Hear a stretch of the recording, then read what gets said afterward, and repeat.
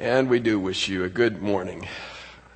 On this, our 35th anniversary as a church. And this is lesson 26, the relationship between the law, love, and the Lord Jesus. Yes, I changed my title again. Now, I want to walk you through these first pictures that will come after this, because I want to talk to you a little bit about our history. So that starts us out at Believers Chapel. Actually, it was before 1976. It was even before 1975 that we began to have discussions about starting what we called the new work. When Believers Chapel built that building, they had purposed that it would seat 350 people. And the decision was made that when we reached 350 people, we would start a new work. The second Sunday in that building, actually Stan Toussaint was the speaker on that Sunday. The second Sunday it was overcrowded. And we went to 2 services, 3 services, and then 4 services, as you know, and there were roughly 2,000 people that would come and go during those services. And it was recognized by everybody, including the elders of Believers Chapel, that a new work was really needed. And I remember very well being sort of on the back row, of this, but we had a meeting. Don Glenn was there, and Bill McRae was there, and we proposed starting a new work. We had a building selected. We were all ready to go, and we were sitting there in the parlor with the elders of Believers Chapel making this grand proposal for the new work.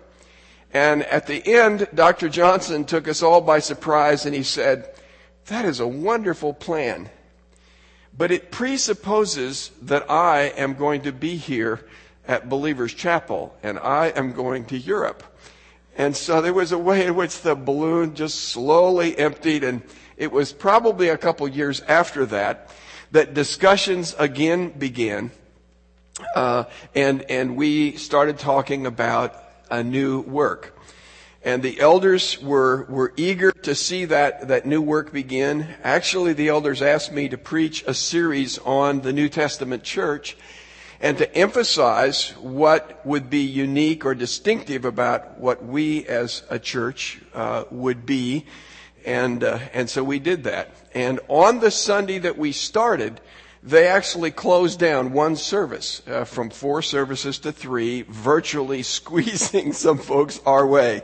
So I'm not sure that I would call it a church plant as much as a transplant of a group of people, and of course some of you were there. We actually had planned to meet at a motel or hotel that was on Central Expressway and about Park. And we had negotiated our meeting place and time and price and all that. And there was a sign that was up, and it said, "Welcome Community Bible Chapel." But something changed the week before that. The Dallas Independent School District had a policy that they would not allow churches to use their school facilities.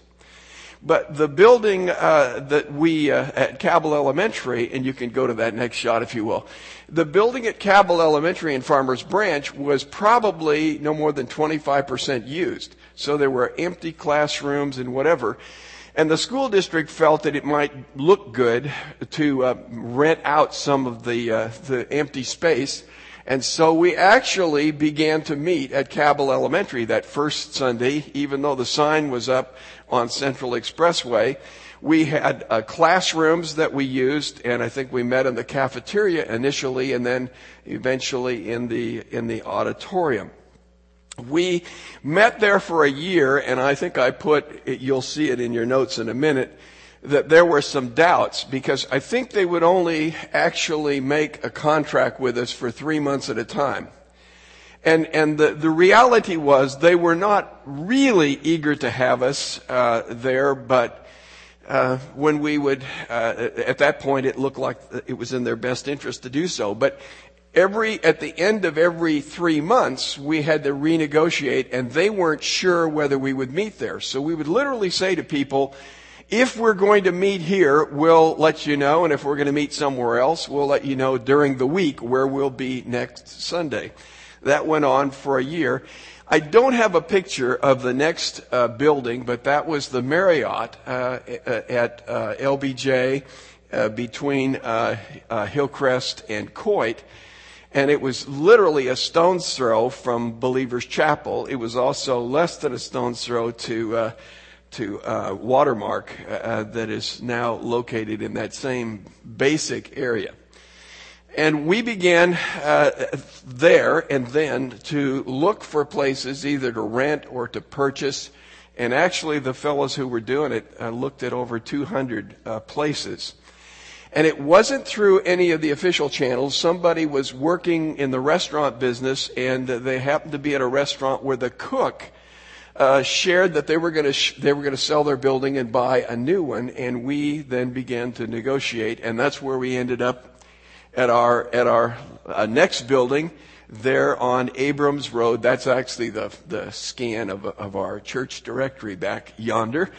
And so for about 22 years or so, we met there at Abrams. You know that we added some additional space at the back. And then this current building came along, and we moved in the spring of 2001. So that's kind of our history. But you'll notice on our windows up there, on the stained glass window here, it says, if you've got good eyes, loving God, loving my neighbor. And then in larger print on the side windows, that became our sort of logo and our motto that we adopted fairly early on in our history as a church. And so it is, isn't it kind of interesting and providential that at our 35th anniversary, we would come to probably the primary text that addresses those two issues, loving God, loving my neighbor. That's really the core of our text this morning, and it seems fitting to look at that in terms of connecting the dots. First of all, in terms of the argument that Mark has, and secondly, connecting the dots with us in terms of what is it that we believe God has called us to do, and how are we doing at loving Him and loving our neighbor. So now we're going to have to drop down. Great, there we are. The sequence of events leading up to the events of our text. You remember in chapter 1, chapter 11, verse 1, that we had the Lord's triumphal entry into the city of Jerusalem, proclaiming His authority. And then there was the cursing of the fig tree. I call that part 1, where the fig tree is cursed in Mark's account. Then there is the cleansing of the temple in verses 15 through 19 of chapter 11. And then the cursing of the fig tree, part 2, learning from a dead tree, which is what our Lord Jesus does there. Then there is the question that is raised for all of the things that Jesus has been doing, and essentially the religious leaders are saying, just who do you think you are? What is your authority to be doing things like this triumphal entry and the cleansing of the temple? And you remember Jesus then says, well, I have a question for you, and if you answer it, then I will answer yours. Whose authority was John operating under? What was his authority? Was it men or was it God? They could not find it in themselves to answer either way, and so Jesus did not answer theirs. Jesus then told the parable of the vineyard, and they understood. Jesus was talking about them. And remember, it said in that parable, He will turn the vineyard over to others who will give Him the proceeds from the fruits. Then they come back with the question with the Herodians, shall we pay taxes to Caesar or not? They're in trouble with the crowds, but if they can somehow get Jesus in trouble with Rome, they're home free. And you remember that Jesus then says, render to Caesar the things that belong to him, render to God the things that belong to him. Another big oops for them. And then there is the question from the Sadducees. Whose wife will she be in the resurrection after these 7 men have married her? Jesus again comes out far ahead of them. And so they are now coming to this question. What is the most important question of all? So let me make some observations, if we can, about this text. Oh, I should mention to you, it's not in your notes. This is in our text, the statement that Jesus makes, you are not far from the kingdom of God, is actually the statement that was instrumental in the conversion of John Wesley. John Wesley was a scholar and a missionary who did not yet know Christ. And when he met some real, genuine believers and came across this verse, he saw himself as somehow like the scribe who was asking the question and to whom Jesus was speaking. And it becomes at least a part of the picture for his conversion. But when you look at this, you'll see that there is a significant change. There is a change of mood, of demeanor. There is not the open hostility and whatever that we've seen before. And so there are some favorable elements, but I think we have to qualify these, and I'll do that. As you can see, I have more to say about the unfavorable elements to follow. But the favorable element would be, here is a scribe that saw that Jesus had answered well. Here is a scribe who hears what Jesus is saying. He observes the argument that's going on, and he said, man, that was a good answer. Secondly, he comes to Jesus in the demeanor of one who is a seeker of truth and therefore is asking a question. And notice it doesn't seem to be an either-or question where heads I win, tails you lose, but rather it is an open-ended question that doesn't presuppose the answer. In his response to Jesus' answer, he gives Jesus praise for a good answer. He does not refute Jesus. He commends him for his answer. And Jesus' response to him and his response is much more positive than you see in some of the other confrontations. Would you not agree? Okay, that's the good part. Now, let's look at some other elements. This man is a scribe, and they are the epicenter of opposition to Jesus. They are always there. In the challenges, they are there in the accusations against Jesus, and they are there in the leadership of those who will have Jesus put to death. They are the epicenter of opposition. And it's interesting because I was looking at this and I was wondering about Nicodemus. Nicodemus is not called a scribe. He is called a Pharisee, and he is referred to by Jesus as the teacher of Israel. But he's not called a scribe. Now, I don't know whether he was a scribe or not. If he was a scribe, then he was not a typical scribe. And obviously he was the exception to the scribal rule. He's a scribe, an expert in the law. In Matthew's parallel account, it very clearly says that he asked the question to test Jesus. Now, a little asterisk on that. The word test can be used in a positive way, but almost always in this confrontation section, it is used in the other way. It is used in the sense of trying to catch Jesus in his words, trying somehow to make Jesus look bad and to undermine his authority. Notice too that when this man says and observes that Jesus had answered well, he had answered a Sadducee well. Now, you understand that Pharisees and Sadducees are about this far apart.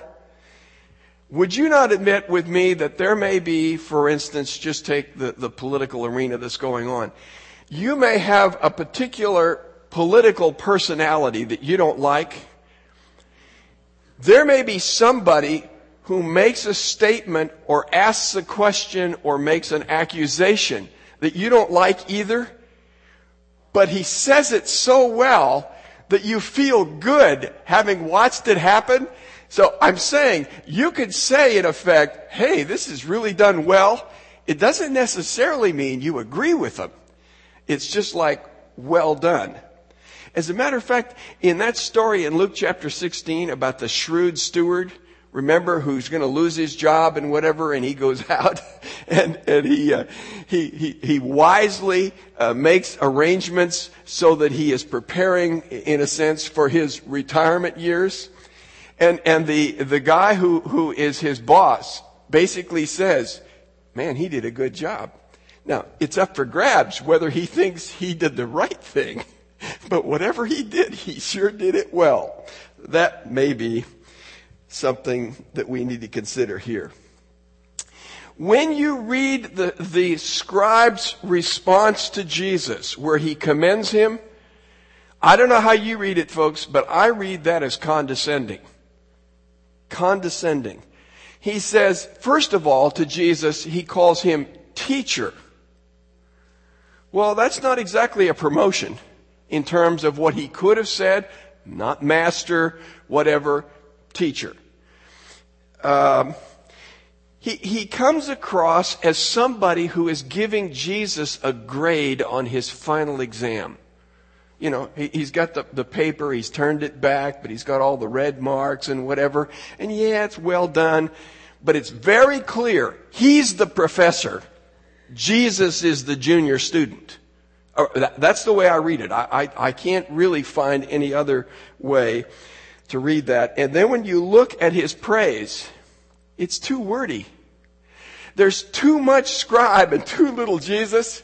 Now, I just counted the words in the translation that I was using. His response to Jesus is 54 words. Jesus' answer to the question is 52 words. And in his response to Jesus, he finds it necessary to reiterate exactly what Jesus had already said, as though somehow it's more powerful when he says it. And then he adds an embellishment. This is better than all the sacrifices and whatever. It's not wrong, folks. It's just embellished. Why does this fellow find it necessary to say so much? And in his commendation of Jesus. And if that doesn't do it for you, folks, when Jesus says to him, you're not far from the kingdom. I mean, doesn't that sort of chop the legs out from under this arrogance and whatever? Here's the guy who's on top. Here's the guy looking down upon Jesus saying, not bad, not bad. And Jesus says, yeah, not bad for you either, but you're not there yet. These guys were the gatekeepers of heaven, folks. These guys were the ones who threw people out of the synagogue. And you're out of the synagogue, folks. You're out of the kingdom. So anyway, Jesus takes him down and says, and one more thing. Isn't it interesting that when Jesus gets to his next point in verse 35 and asks the question, he says, how is it that the scribes say? And then in verse 38, when he starts this indictment, granted it isn't 39 verses long like Matthew, but it's pointed, and he says, and in his teaching he was saying, beware of the scribes who walk around in long robes and like respectful greetings and whatever. In other words, look out for pompous scribes. That looks to me like a put down. So anyway, you have to read the story, I think, in the light of those observations. So what's the point of this interchange in the context of Mark's gospel? And why ask this particular question? What is the greatest commandment of all? Notice it's not an either-or question. It's an open-ended question. So it's not one of those trap questions, shall we pay taxes to Caesar or not, where it looks like both answers are going to get you in trouble. It's an open-ended question. It seems friendly, and yet it was a test in some sense. I'm taking my clue from Luke chapter 20, verses 19 and 20. And it basically says that the scribes changed their approach. Now remember, the scribes are the guys who are the first ones there and saying, by what authority are you doing these things? They come on hard and strong with Jesus. Now they've changed it to a sort of a softer approach. And now they're coming on, and it says they basically are pretending to be friendly and whatever, but that's part of the sham. So it seems to me that their approach has changed. We're going to take a non-confrontational approach to Jesus and hope for the best. Their trap questions had only trapped them. They're hoping now for a more, perhaps even unexpected thing. Now, think about this. The scribes were those who were the lawyers, and some, it depends on your translation. Some say it's the experts in the law. But in effect, let's call these guys religious lawyers. The reason why you needed a religious lawyer is the great complexity of the law. They kept adding commandments, and the story is that there are 613 commandments. So when you say to Jesus, which is the greatest, here's 613 to choose from. Well, that means 612 of them are not going to be it. I wonder if this isn't something that they discussed, perhaps, but I think that they were hoping that what Jesus would say is, well, this is a rather complex, complicated question. You know, and to get Jesus, as it were, on the run, as opposed to him coming forthrightly with a quick, pointed response, such as he gave. So it seems to me they hoped that Jesus would flounder with the question, and therefore embarrass himself in the process. Our Lord's answer is a unique linking of Deuteronomy chapter 6, you shall love the Lord your God with all your heart, soul, and strength. And, by the way, heart, soul, strength, mind isn't there. It is there in both Jesus' words and in the scribes' words. And it's just, I think, one more dimension. I don't want to make a whole lot of that, but that's the way it reads. He links Deuteronomy chapter 6 with Leviticus chapter 19, verse 18. You will love your neighbor as yourself. Those two now are brought together. Loving God is first. Loving your neighbor is second. But these two together are the summation of the Old Testament law. So I find it very interesting that Jesus works toward the summary part. See what I'm saying? He boils it down to that which is more simple. They're the guys, and I hate to say this, and I don't mean anything against any lawyer friend of mine, but lawyers do better when it's complicated. You don't call lawyers for simple things. You call them for complicated things that you don't know how to handle. And so they complicate the law, and then it's only them who can handle it. Whereas Jesus boils it down. So when you look, I think, at the book of Exodus, you have the 10 commandments, which encompass, first 4 commandments are Godward, the second group of 6 are man-centered. But Jesus boils the law down from 10 to 2. So you've got all of this extrapolation in Exodus that's giving examples of that, but you get the core of what it's all about, which really gives you insight into understanding the law. They go further and further, adding law upon law, complexity upon complexity, and it's great for business, among other things. So that's the confrontation that I see. So here's the scribe's approval. No correction, just agreement, lengthy, embellished, condescending, which is a subtle claim to authority. If you have the right to grade Jesus' paper, then you're an authority over him. And I think that's the subtle claim that's being made here. We're the ones in charge. We're the accreditation group that looks on guys like you and gives our approval or not. So even approving of Jesus, they win. Do you see that? Even giving Jesus their approval, they win because they're the ones who have the right to approve. Now, Jesus' response then comes across favorably in the sense that it was a thoughtful response. they were essentially in agreement in terms of what was said. But when Jesus says, "You're not far from the kingdom," he is reclaiming authority. It is not this scribe who is in authority over Jesus. It is Jesus who is in authority over him. And this gatekeeper has just been told he is not inside the gate. He is outside the gate, and he is not there yet. He's moving in the right direction, but it is Jesus who establishes his authority in this, even though maybe it's a polite one, in this kind of confrontation.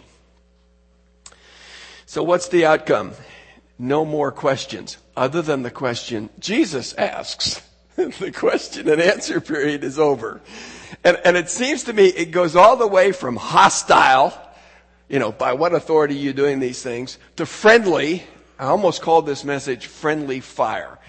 Because it's sort of friendly, but it's still hoping, I think, to see Jesus caught up in a way that isn't advantageous to him. Question and answer period comes to an end, except for one final question by our Lord. And this is really a critical question. One, it puts them on the spot because they know what the scriptures teach, but they don't know how to handle it. I'm not even sure they thought about the answer. See, the real question is, what is Jesus' authority? And that all boils down to, who does Jesus think that he is? If Jesus is God, and to my knowledge, in all this thing from the triumphal entry on, nobody is saying. Once you grant the fact that Jesus is God, you've entered a whole new level of discussion. And that's really what it boils down to. Who is Messiah? And if Messiah is God, then our love for him and our obedience to him is first and foremost. That means we must obey Jesus. So this is serious stuff. So he says to them, in answer to their original question, what authority do you have? And he goes to John. Now he says to him, you guys are students of David. Who is the Messiah? He's David's son, the son of David. How is it then, Jesus asks, that if David speaks of his son as his Lord, how can that possibly be? How can your son be your Lord? Nobody has the answer to this, folks, thus far, disciples included. But the answer for us is simple. The only way that you can answer that dilemma is to say Jesus is both human and divine. He is both man and God. Once you come to that conclusion, you've answered the dilemma, and once you've concluded that Jesus is God and man, you have to read it in the light of what's just been said about obeying and loving God, first and foremost, and then loving your neighbor. So that puts all of this in a very, very different light. So the outcome for Jesus and the Jews of the day, they've lost authority. Jesus has gained once again. Crowds are still the great dilemma, and there is more resolve than ever. We must be rid of Jesus. There's no way to handle this but to get rid of him.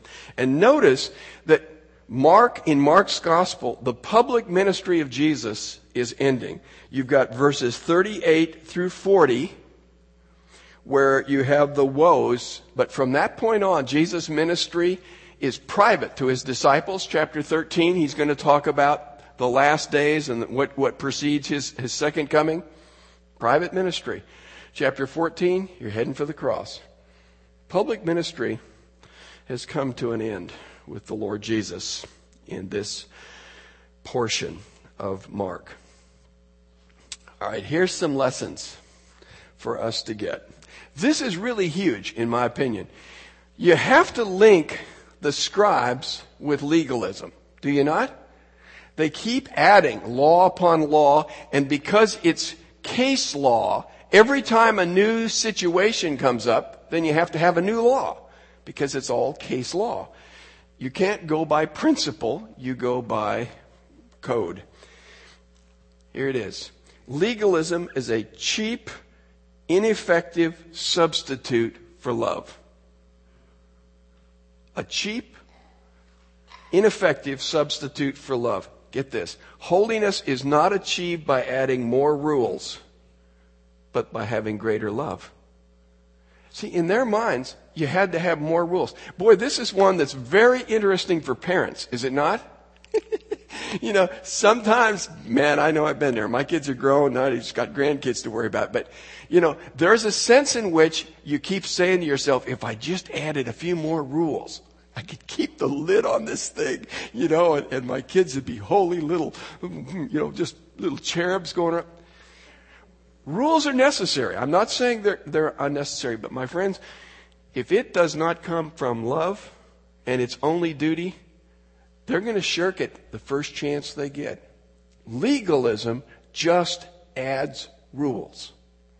And it adds to duty, and it really compounds itself to where it gets more and more impossible. Hands go up. There's no way. Love works. And it is the antidote for legalism. Legalism is an insult to God. If you say, this is John Piper's territory, and I know I'm treading all over his stuff now, but I'm going to say it anyway because it's true. If you simply follow God because you have to, because it's your duty, that's an affront to God. If you serve Him out of love, then that honors God. That glorifies God. Legalism is an insult to God. I thought about this. I added this. You won't see it in your notes. I stuffed it in mine because of the worship time. Legalism is the enemy of joy. Have you ever seen a happy legalist? Have you ever seen one? A happy legalist? I haven't. They're all sad-faced, and rightly so. It is love that is linked to joy, my friend. It is love that is linked to joy. It is love in heaven that rejoices at the salvation of lost sinners, not legalism. It is love that is the key to joy.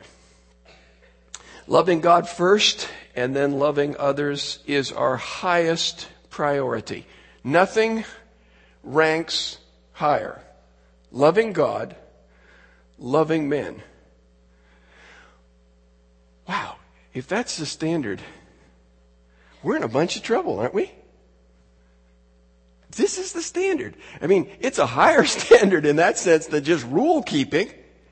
This is the highest standard it can be. That's why Jesus uses this in Luke 10 with a scribe, and he's saying, what do I do to get to heaven? And Jesus says, well, what's it say? He says, do that. We can't. This standard, as beautiful as it is, only shows us how much we lack. If it isn't for Jesus, we're in trouble. It's the great standard, but one we cannot meet. Love is the motivation for all Christian service. Primary motivation, not duty, love. Now, don't let me make love and duty enemies. We ought to love to do what is our duty. But duty alone doesn't work. Galatians chapter 5, by the way, correct your notes, not 14, it's 13. It says, through love, serve one another. Love is the motivation for Christian service. Love is the guiding and governing principle by which we understand and apply the Scriptures. See, if you can get the general gist of it, if you can understand the big picture, then the pieces in that picture all fall into place. And the problem with legalism is it can't make those distinctions. So Jesus will say to them, look, is it right to do good or evil on the Sabbath? Is it right if an ox falls into a well? Are you not going to be the first one to get it out? If your child falls into a well, are you not going to get it out? And you're not on the Sabbath. And you're not going to say, oh, it's the Sabbath. I can't do that because the Sabbath was made for man, not man for the Sabbath. Those guiding principles say to me there may be exceptions. Like the bread that David and his men ate. As a rule, was it not true that David couldn't eat that bread? He was the king to be, and his men were hungry. You understand the law in terms of the higher principles. If a police car were to whistle down here making noise in front of the church, and he's doing 5 or 10 miles above the speed limit, you don't go out there and write him a ticket, because you understand there are circumstances in which there may be a higher law that applies. 1 Corinthians chapter 13. Isn't it interesting? Here are all these Corinthians, and here they have the meeting of the church, and they're all kind of fighting with each other and whatever. And Paul says, let me show you the higher way. The higher way is the way of love. When you understand and apply the scriptures according to love, you have fruitful ministry. When you fail to understand and apply the scriptures in the light of love, you're just a clanging cymbal. You just make noise, but no edification. Love is the essence, the distillation of the Old Testament law and its commandments. That's found everywhere, but Matthew 22:40 says it clearly. Love fulfills God's commands. Don't you love this? The way in which the New Testament writers pick up on this. Romans chapter 13. Paul says, owe no man anything but to love one another. And then he says, and the reason is that love seeks the best for your neighbor. See, if you really love your neighbor and you're seeking their best, you don't need 1,500 laws. Because you're going to avoid those things which are detrimental to your neighbor, and you're going to do those things which are beneficial to your neighbor because of love. So where love prevails, law is not necessary as the motivation and the guide for what we do. So loving fulfills God's commands. Try this on for size. The coming of Christ to die for sinners is the expression of God's love. It was a couple Sundays ago, John Hodges stood up and made the comment that in John 3:16, did it not say that this is the way God loved the world? I don't know how many of you heard that and chuckled, but that translation out of the Net Bible started here. And the reason it did is because the owner of the Net Bible was sitting up there, and I demonstrated that every time that expression is used, I think it's 5 times, every time that is used, it means like this, not so much. Every time. So I translated it this way. He calls up the guy at the head of the translation and says, change it. And by George, there it is. This is the way God loved the world. He sent Christ. Now, friends, if we reject Christ, we reject God's love. People who say, well, I don't believe that a God of love would send people to hell. A God of love sent Jesus Christ to earth. You want God's love? You take Jesus. You reject Jesus, you reject God's love. It's that simple. Jesus Christ is the expression and the essence of God's love. Romans chapter 5, verse 8. But God demonstrates His love for us in that while we were still sinners, Christ died for us. Christ is the expression of the love of God for men. He is the source and the standard of love. He says, 1 John 4:19, we love because He first loved us. We don't initiate love, He does. We don't set the standard for love, He does. We imitate His love. The love of God requires exclusive, all-encompassing, total love. He says it is all our heart, soul, mind, strength. Well, what part of our nature isn't there? God wants all of us. All of us.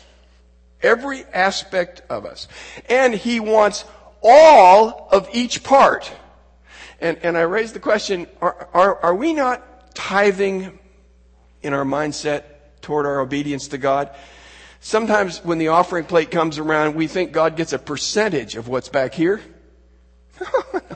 No, that's not what the New Testament teaches. He owns it all. It's how we use it. But it's His, not ours. We're stewards, folks. We don't own it.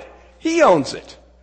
So, every dimension of our life, 100% of it ought to be God-focused. Not 50, not 75.